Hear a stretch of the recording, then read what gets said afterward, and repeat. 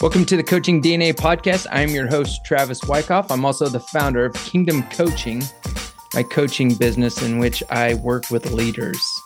This is part 2 of my conversation with Brette Tanner. Brette is the head basketball coach at Abilene Christian University.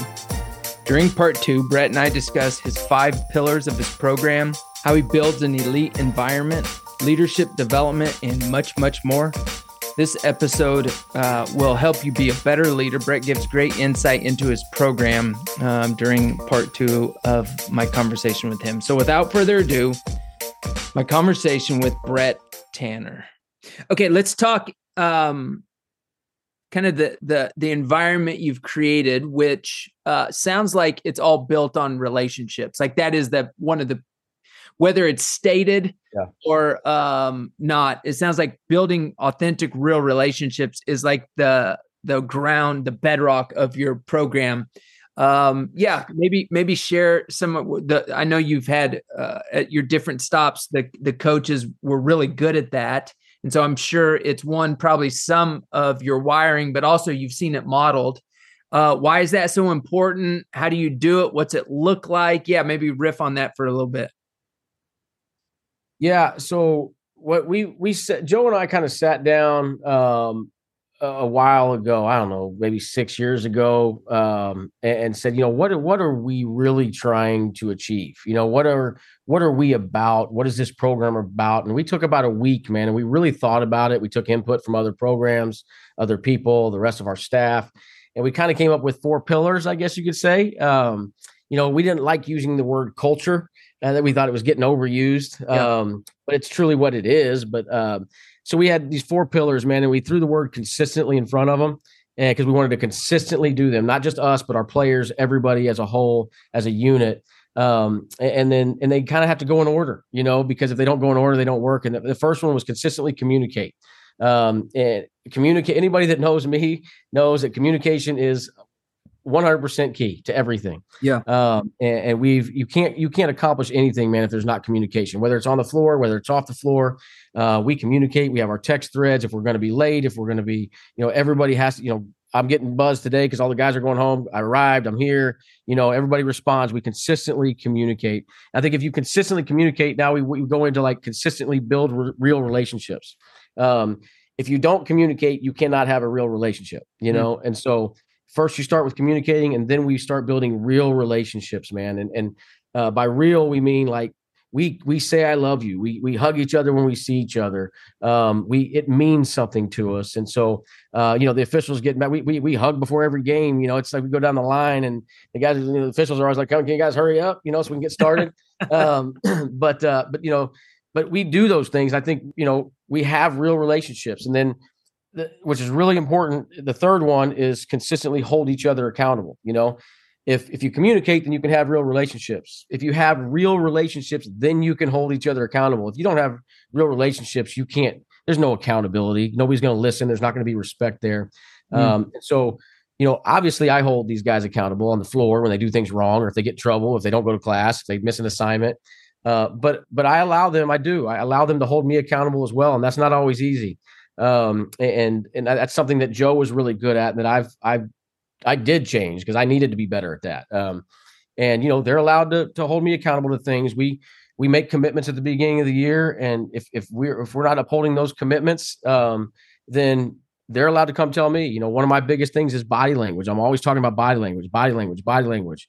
Well, I'm guilty of bad body language too, and I can't tell you how many times a player has grabbed me in the middle of a game and said, "Coach, body language."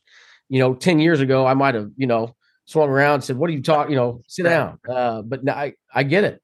I had a player that was really close to me and still is, where I went to high school with his mother, but he used to he didn't even have to say anything. He could just touch me, grab my arm, and there was something that I specifically asked him to hold me accountable to all year, and he did that.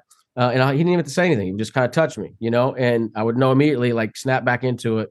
And so accountability is huge, but I don't think it works if you don't allow the players to hold you accountable also. They know there's a line there. They know that. But we're all going to hold each other accountable. We do that because we have real relationships. We have real relationships because we communicate. And then the last pillar is that we consistently compete. But I think, competing has to be the last one because, if you don't communicate, you can't have real relationships. If you don't have real relationships, you can't hold each other accountable. And without accountability, you can't really compete at a high level. And so we're going to compete in everything we do. If the team is coming over to my house, you do not want to be the one that's last. Even if, we go places and we go to other people's houses to eat or do things, and people are amazed because we are 30 minutes early. It's not because we love to be early. It's because nobody wants to be the last one there. And so it's one of those things. We're going to compete in the classroom. We have GPA groups, everybody has coaches that are in charge of 2 or 3 guys, and, they monitor, and we compete there. The highest GPA, is going to get to go have a great meal, while everybody else is at study hall, in the second semester. And we're going to find a way to compete in everything. And I think that if you consistently compete, then you're going to compete on the floor. And you're going to have success. And so those 4 pillars, I think, is how I think that they cover everything, but I think it's really important that they're in order, because you can't just say, well, we consistently compete. We also, build relationships, and it has to be in that order, or I don't think it works. Yeah. I love that. Guys get on. I know nowadays guys stay on campus for a lot of the summer, but let's fast forward to August, first day of school, official, you get your team together. Over the first couple months, are there anything, what do you do to try to just drive these 4 pillars home? Do you guys do anything out of the norm? Are you just consistently messaging it? Do you do both? Do you have some, I know teams will go on retreats. They'll do different things. Yeah. How do you start driving this down with your club in August? So we start in the recruiting process. Mm-hmm. We talk about our pillars in the recruiting process. And that's where it goes back to where I was saying, finding the right fit is more important than finding the most talented player. And so they know that these are things that are going to be a part of who we are when they get here. But then, we start right from the start when they get here, in our first team meeting. We're going to talk about our pillars, and these are the things that we're going to try to uphold, and this is what we're going to do. And so, but then we do other things. We do a retreat like most people do. And I love the retreats that we've done. We've had some unbelievable retreats. We've, during COVID, they were a little different, obviously. But we've gone off into the mountains before. We've just gone to a friend's, ranch down the highway before. We've done a lot of different things, but we make commitments to one another, that, in front of a group that we're all going to be able to hold each other accountable to, and, how we can be a better person, and things like that. And so we do all that stuff. We also, here at Abilene Christian University, we have team chapel. So we use our team chapel time on Thursdays to talk about these pillars as well. We relate them to scripture. We do those things. And then on Tuesdays, we have what we call, we've changed the name a bunch, but we call them leadership groups, but they're different small groups with an assistant coach, and that assistant has them. And we hammer these pillars while we're in those groups. Yeah. And those are times some of those sessions get super deep. Some of them are very light. But we talk about our pillars in every single one of those settings. And we consistently do them. And I think it just kind of becomes a part of who we are. And some teams are more ingrained into them than others. It's not going to always be perfect, but we're going to talk about them always. And I even asked the team in our last spring meeting before they went home this year, our returners, I said, hey, do we want to look at these and evaluate them and change them? Do we want to, maybe it's time to reset and like that. There was like, no, this is who we are. This is what we want to be, which made me feel really good because it made me feel like, okay, we are hammering home the right things for them to be that quick, with that response. But we're going to it's going to be a part of everything that we do: staff meetings, player meetings, leadership groups, team chapel, pregame talks, postgame talks. It's everywhere. Yeah, I love it. If I ask all of your players, if I went on campus and ran into all your guys and said, hey, what are the 4 pillars? How many out of the, 13 guys, 15 guys on your roster, how many would know them immediately? 14. Okay. Yeah. Get them. I'm leaving one out because there's always that freshman that struggles early. Right. But yeah, so I would imagine if you came in December, all of them. Yeah. If you came in the fall, every single returner. Yeah. And the new guys, they kind of figured out first when the new guys get here, they think, is this serious? Are we really going to, and then once we start to live it out, I think is when they start to really kind of feel it and they start to know them. And, then they know them, but they don't know them in order. And, then we start talking about why do these need to be in order? And so, but yeah, I would think all of them would know them immediately. Love it. Love it. Okay. You mentioned some leadership groups. I'm going to peel off of that a little bit. What do you do? Do you have captains? Do you have a leadership council? Is it organic? What do you do as far as captains are concerned, or non-captains? Yeah. So every year's been different. I'm not last year I had the senior leadership group. I didn't like that because I think that it's the first time I had done that with seniors. I don't know why I did it. I just did it. I thought, this is the senior leadership group, and I met with them every now and then. But I was just anointing seniors as leaders. And we all know that those aren't always your best leaders. And Right. so as soon as the season was over and everybody had their couple weeks or whatever, and we came back together, I just told them, listen, that was a mistake by me. This is not me knocking our seniors because they're great people and they tried really hard, but that some of them, it wasn't their skill set. I think they were very uncomfortable being in that role. And so that was a mistake that I made. And so a freshman can come in here and be a leader if it's in his DNA. And so this year, I'm just going to kind of hopefully let it organically happen. Throughout the summer, we're very fortunate to have a summer foreign tour this year. So we're going to get more practice time and more competition. So I think it can happen a lot quicker. But other year, I think just go year by year and kind of go. And I don't like how I did it last year, though. That's the first time we've ever done that. I don't know why I did it, but I think it was a mistake. Had you done in the past or been a part of programs that had captains, or were they more? Yeah. And it's not always. I've been around guys that, hey, the seniors are the captains. Hey, I'm just good as the coach. I'm going to pick the captains. We've had the players get to vote for the captains. But I don't know if that works either, because I think sometimes the players will just vote for who they think that you think it should be. They're not really voting and they don't want to upset anybody or whatever. And so I think it just kind of naturally happens, and see where it goes. Love that. Yeah, I agree. It's interesting. I ask that question on most of my podcasts with coaches. And I think it is trending towards that sort of like organic, let the leaders rise to the top. Because I think what happens is enough coaches place a leader in there and it doesn't go well. And then you got to backtrack that. And that's always hard. I mean, you put a kid in a spot that they maybe shouldn't be, and then you got to backtrack. So that hurts their feelings, or, maybe put some cracks in their confidence. So I feel like it's trending towards, leaders lead, let the cream rise to the top, and let's, kind of observe who's taking leadership that way. I think I kind of did that last year. I anointed these leaders that never really asked to be the leaders. And then I was on them about not being good leaders. And then I was hurting. They weren't as good at the things that they're good at because they were struggling so much trying to be these leaders that they weren't. It wasn't natural to them. And I think I hurt my team this year by doing that. And so hopefully it's something I learned from. We all, we grow as we go through this thing. And I think definitely just allowing it to happen is the best way to go. For sure. Okay. Let's compare where you're at right now to a year and a half, 2 years ago. Where are you better? Just having been a Division I head coach for 2 years now, going on your third. Are there any areas that stick out where you're like, I see this more clearly, or I'm better in this area? I'm a better delegator. I was not a very good delegator at first. I wanted to do everything myself to make sure it was done right. I think part of that was my role for Joe, was kind of to be behind him and do everything for him.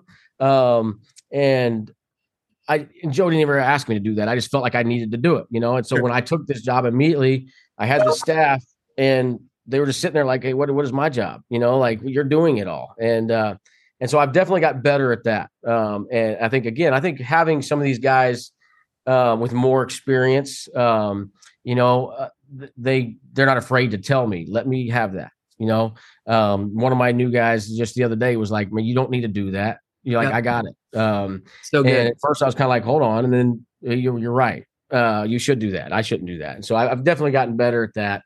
Basketball, you just naturally you get better with it. I think more comfortable. This year I was way more comfortable in game than I was year one. I wasn't as uptight and nervous, and I'm a fiery person, and I guess just normally. But I was able to like calm myself down and really see the game as it was happening this year, more than just be so intense. I'm a competitor, in nature.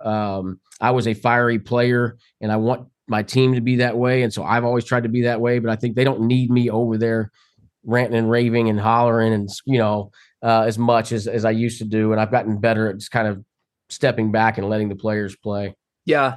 I can't remember. I'm not sure if I've shared this with you or not, but I was watching you guys practice. It would have been maybe November. And there was a stretch. I watched for probably 20 minutes, and literally there was probably of those 20 minutes, probably 17 of those minutes you were on one of your young guys. And it was literally almost every time down the court, you'd either stop it or you'd have to correct. And I was blown away. And this probably goes to your relationship, Bill. I was blown away. It was like constant boom. Hey, get this. He needed corrected quite a bit. And yet I never saw kind of the body language of like, damn, coach, why are you always on me? I never saw his head hang. I didn't see his shoulders slump. Great body language the whole time. And you were, for lack of a better term, there was a relentless, like, we're going to get this right. It was just really impressive. One, you had mentioned your accountability. And then two, the way he took it. Really, he took it like a pro. It was like, that's how a man takes correction. I'm guessing that's probably a lot of the benefit of building deep relationships that you can't. I think you said coach them hard and love them even harder. Yeah, I throw that story out. You probably don't even remember it, but it impacted me because I'm like, dude, this guy has yet to look at Brette cross-eyed or kind of give him that little look like, man, what the hell?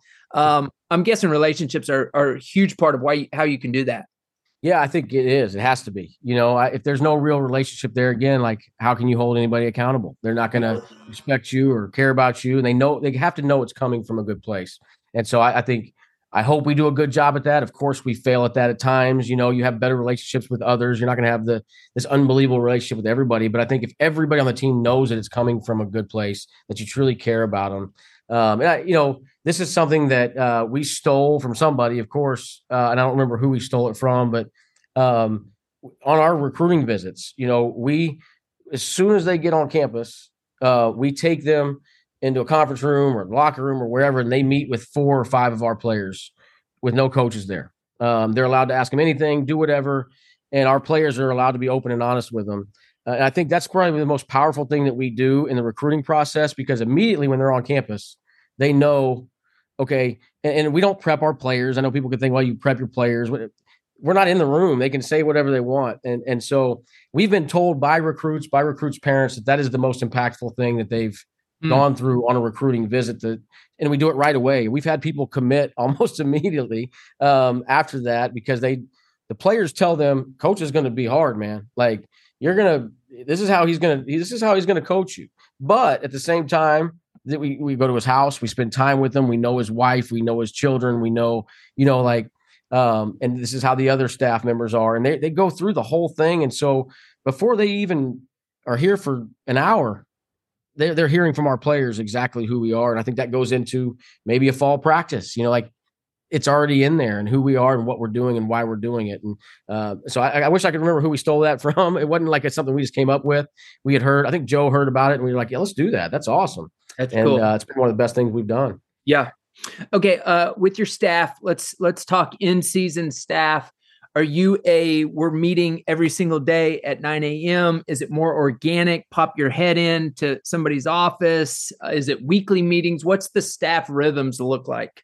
Yeah, it's a little bit all of that. I think I probably got to get a little more consistent. I think that some of these new guys I've hired are going to help me with that. But we're going to meet. We're going to talk recruiting. We're going to talk practice. I don't want to just show up to practice, hand the guys a practice plan, and say, this is what we're doing, jump on. Yeah. I want to make sure that they understand, they know what we're doing and why we're doing it, who's going to be doing what in practice. And so I think that's really important. I think you can get that accomplished in 10 to 15 minutes. You don't have to meet for an hour. And it won't be early. I'm not an 8 to 5 guy. I don't care if an assistant leaves before I do. That doesn't bother me. I want all of my guys, I mean, not all of them, but most of them have young children. I want them to be able to take their kids to class, to school. I want them to be able to do those things, get them ready, feed them breakfast. So that means they're not going to be in here till 9:30 or so. And I want that for them. And so, I think we kind of 10 o'clock was kind of our time this year, where it seemed like we would get together. Basically, when I see everybody up here, I'm like, hey, let's chat real quick. Yeah. And then we'll get it knocked out. We'll talk about it. It's just kind of an open forum. Anything else, what else we got going on? And that's when we find out about maybe some academic issues or somebody failed a test or, our travel coming up the next week. And so it's just, there's no schedule. It's just, let's cover all these things. And it just kind of happens when it happens, but usually mid-morning sometime. Yeah. Love that. Okay. I end with 3 questions. Let me ask this first. What are your daily rhythms, the stress and strains of being a head coach? It's tough. It's competitive. You're recruiting, you're coaching, you're traveling. How do you keep yourself healthy? Do you have rhythms? Do you have habits? Are you a runner? What do you do to make sure you're not fried and cracked by November or December? Well, the first thing I do, and I started doing this about, I don't know, just right before COVID hit. And I'm glad I did because it helped me get through that time. But I don't do anything in the morning until I read the Bible a little bit. And I think I just shared this with my team just last week. I think, there's a study about, the power of 4. If you read the Bible 3 times a week, it doesn't really make an impact on your life. But if you read it 4 times or more, it makes this unbelievable impact on your life. And so I want to, before I do anything, and I would say I'm pretty successful at this. Sometimes it gets out of order, but I want to read. I get out of bed and I go upstairs. I have a room upstairs and I sit there and I read a devotional. I just open the book. I read a chapter. It's different. There's no, like, I'm going to do this. I have different devotionals I grab from, but I'm going to get into the word a little bit before I start my day. And then as I get older, I think I stretch and I do some other things like that to get me going. But then I love to walk. I'm a walker. I used to be a runner and a lifter and all that, but now I'm a walker. If it's nice outside, man, I'm going to walk outside. If it's not, we have a treadmill. I'll jump on that for 25, 30 minutes. And I'm not looking for distance. I'm just trying to move and get this is where I start thinking of things and I start texting my staff and doing things.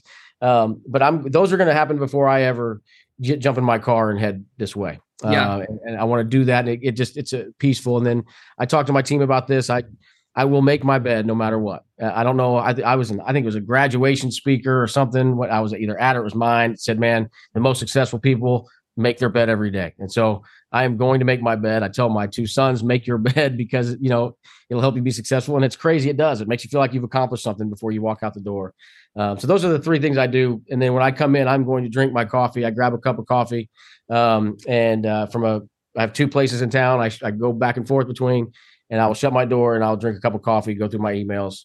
And then once my day gets going, it doesn't stop. And so that's why I think it's really important for me at the very beginning to have a time of peace, and then I try my best. Obviously with recruiting, you can't do it. But when I go home, I try to shut off for a little bit and spend time with my wife, spend time around, my oldest son is on the team, so I see him enough, but my younger son, conversate with them, be around them a little bit. And then before I start getting back on the phone and making recruiting calls and doing those things. Sure. Are you when you're on your walk, are you listening to things, or is that no input? I'm just going to think. Yeah, no, I think I usually pop on a podcast of some sort. There's a bunch of them I listen, I have I'm subscribed to or whatever. And so something looks interesting, I'll click it and I'll listen to it. And sometimes I will walk until that thing is done. And sometimes I'll just find my way back to my house and I'll pick it up later in the day. But I'm usually listening to a podcast during the season. It's more basketball oriented. This time of year, it's leadership stuff and I have some health, some food stuff, health food and things like that. I'm kind of I've become a foodie guy lately as a habit. And so, or as a hobby. And so I'm getting to some of those too. Love it. So when your staff gets the 10 texts in a row, they're like, all right, Brett must be on his walk again. They know I'm on my walk and I'm probably going to be in shortly. So yeah, love it. Okay. I end with 3 questions. The first one is, what are you currently reading that's keeping you sharp? Yeah. So, I haven't started these yet, but, this summer, I read a ton in the summer. I want to read The Victory Machine, Yep. the book on the Warriors, and then I'm gonna read a book called The Leftovers by Matt Samon, who was a player at Baylor, and I did a podcast with him last year. He sent me his book, and so I'm really looking forward to getting into that. So I haven't started that yet, but things that I have just finished. I finished. I like to read autobiographies more than leadership books. I think that leadership books, I don't want to listen to somebody tell me how to be a leader. I think it's not real. If they're telling you this is what you do to be a great leader, I'd rather just listen to people's stories. Yeah. And kind of pick things out of that. And so I thought Swagger was really good. I can't remember if you told me about that or somebody else did, but Swagger was something that it changed my whole dynamic this season, man. I got into that one. I loved the Jimmy Johnson book, Swagger. One of Lou Holtz. I just reread this one. It's a book I read years ago. Wins, Losses, and Lessons by Lou Holtz. And it's an older book, but again, I picked things out of there, I just love guys that I thought were great leaders and then reading about them and then pulling things out, that was a good one. So the Swagger, I just read Wins, Losses, Lessons by Lou Holtz. I just reread. And then, I guess another one I was thinking about rereading this summer was a book about Abe Lemons. I read it. I don't know. A lot of people might know Abe Lemons was a coach at Oklahoma City. He was at Texas. Yep. And it's kind of like the court magician or something. And so those are things that I pull from. They're sitting right here. And I just open them all the times. And the things that I've highlighted, I'll look at. But then those other two are the ones I'm going to get into here pretty quick. Love it. Advice. What advice would you give a young person just getting into the coaching profession? I think there's two things. One, don't be afraid to make nothing.